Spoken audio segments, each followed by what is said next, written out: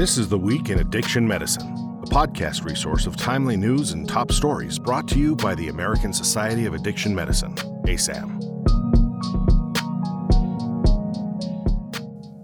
Today is Tuesday, August 2nd, and I'm Claire Rasmussen. Lancel Psychiatry, and is titled Associations of Cannabis Potency with Mental Ill Health and Addiction. This systematic review examines the association of cannabis potency with mental health and addiction. The review found that use of higher potency cannabis was associated with an increased risk of psychosis and cannabis use disorder, while the evidence varied for depression and anxiety. Next is a study in JAMA Network titled Association of Post-Surgical Opioid Refills for Patients with Risk of Opioid Misuse and Chronic Opioid Use Among Family Members. This national cohort study examined the association between the post-surgical initiation of prescription in opioids in opioid-naive patients and the subsequent misuse or chronic use among opioid-naive family members.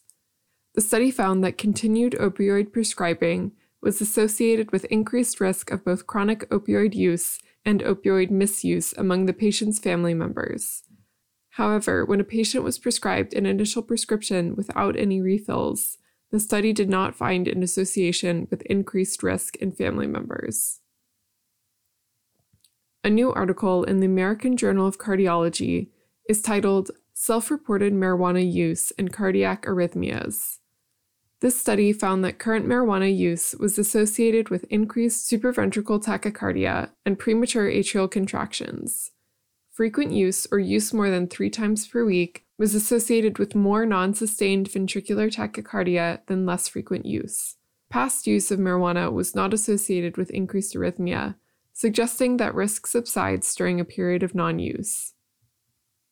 Our next article, in Substance Abuse Treatment, Prevention, and Policy, is titled The Effects of Opioid Policy Changes on Transitions from Prescription Opioids to Heroin, Fentanyl, and Injection Drug Use.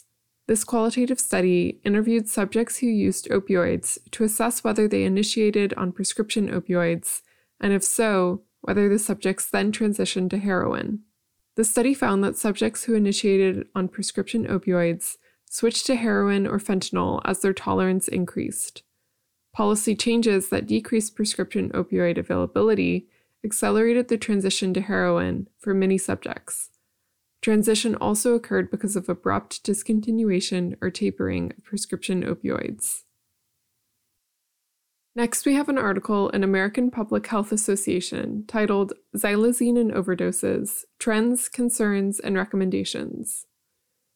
Xylazine is a sedative approved for veterinary use and is increasingly found as an additive to drugs such as fentanyl, heroin, and cocaine. Xylazine is a 2-receptor agonist, which causes central nervous system depression, respiratory depression, hypotension, and bradycardia. There is no approved reversal agent of xylazine in humans. Xylazine may be responsible for inadequate responses to naloxone in opioid overdoses. The authors call for increased testing for xylazine and education of patients and clinicians. A new study in the Journal of Substance Abuse Treatment is titled Adapting Methadone Inductions to the Fentanyl Era. In this commentary, the authors argue that current guidelines for induction on methadone need to be adapted to the current opioid epidemic and the prevalence of fentanyl.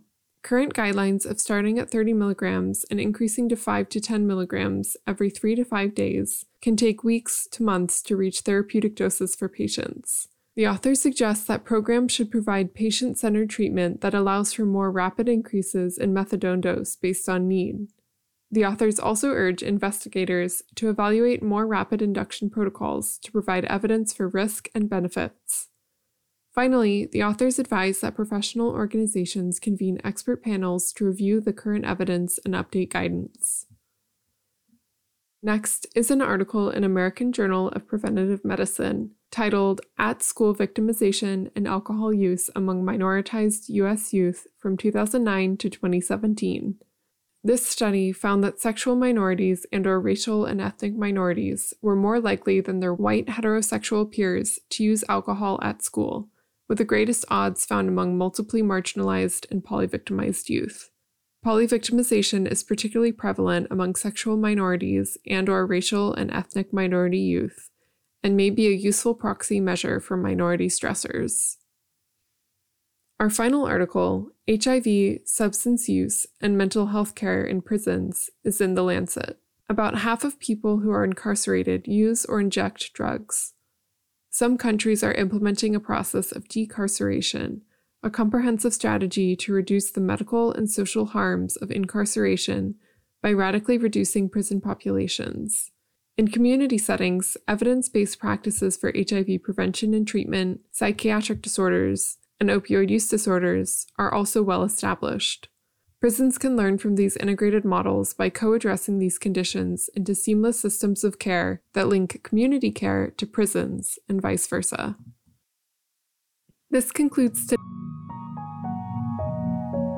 today's episode of This Week in Addiction Medicine. Remember to subscribe to the ASAM Weekly for more exclusive content and our editor's commentary delivered every Tuesday. Be sure to check us out on social media and asam.org. Thanks for listening. We'll be back next week.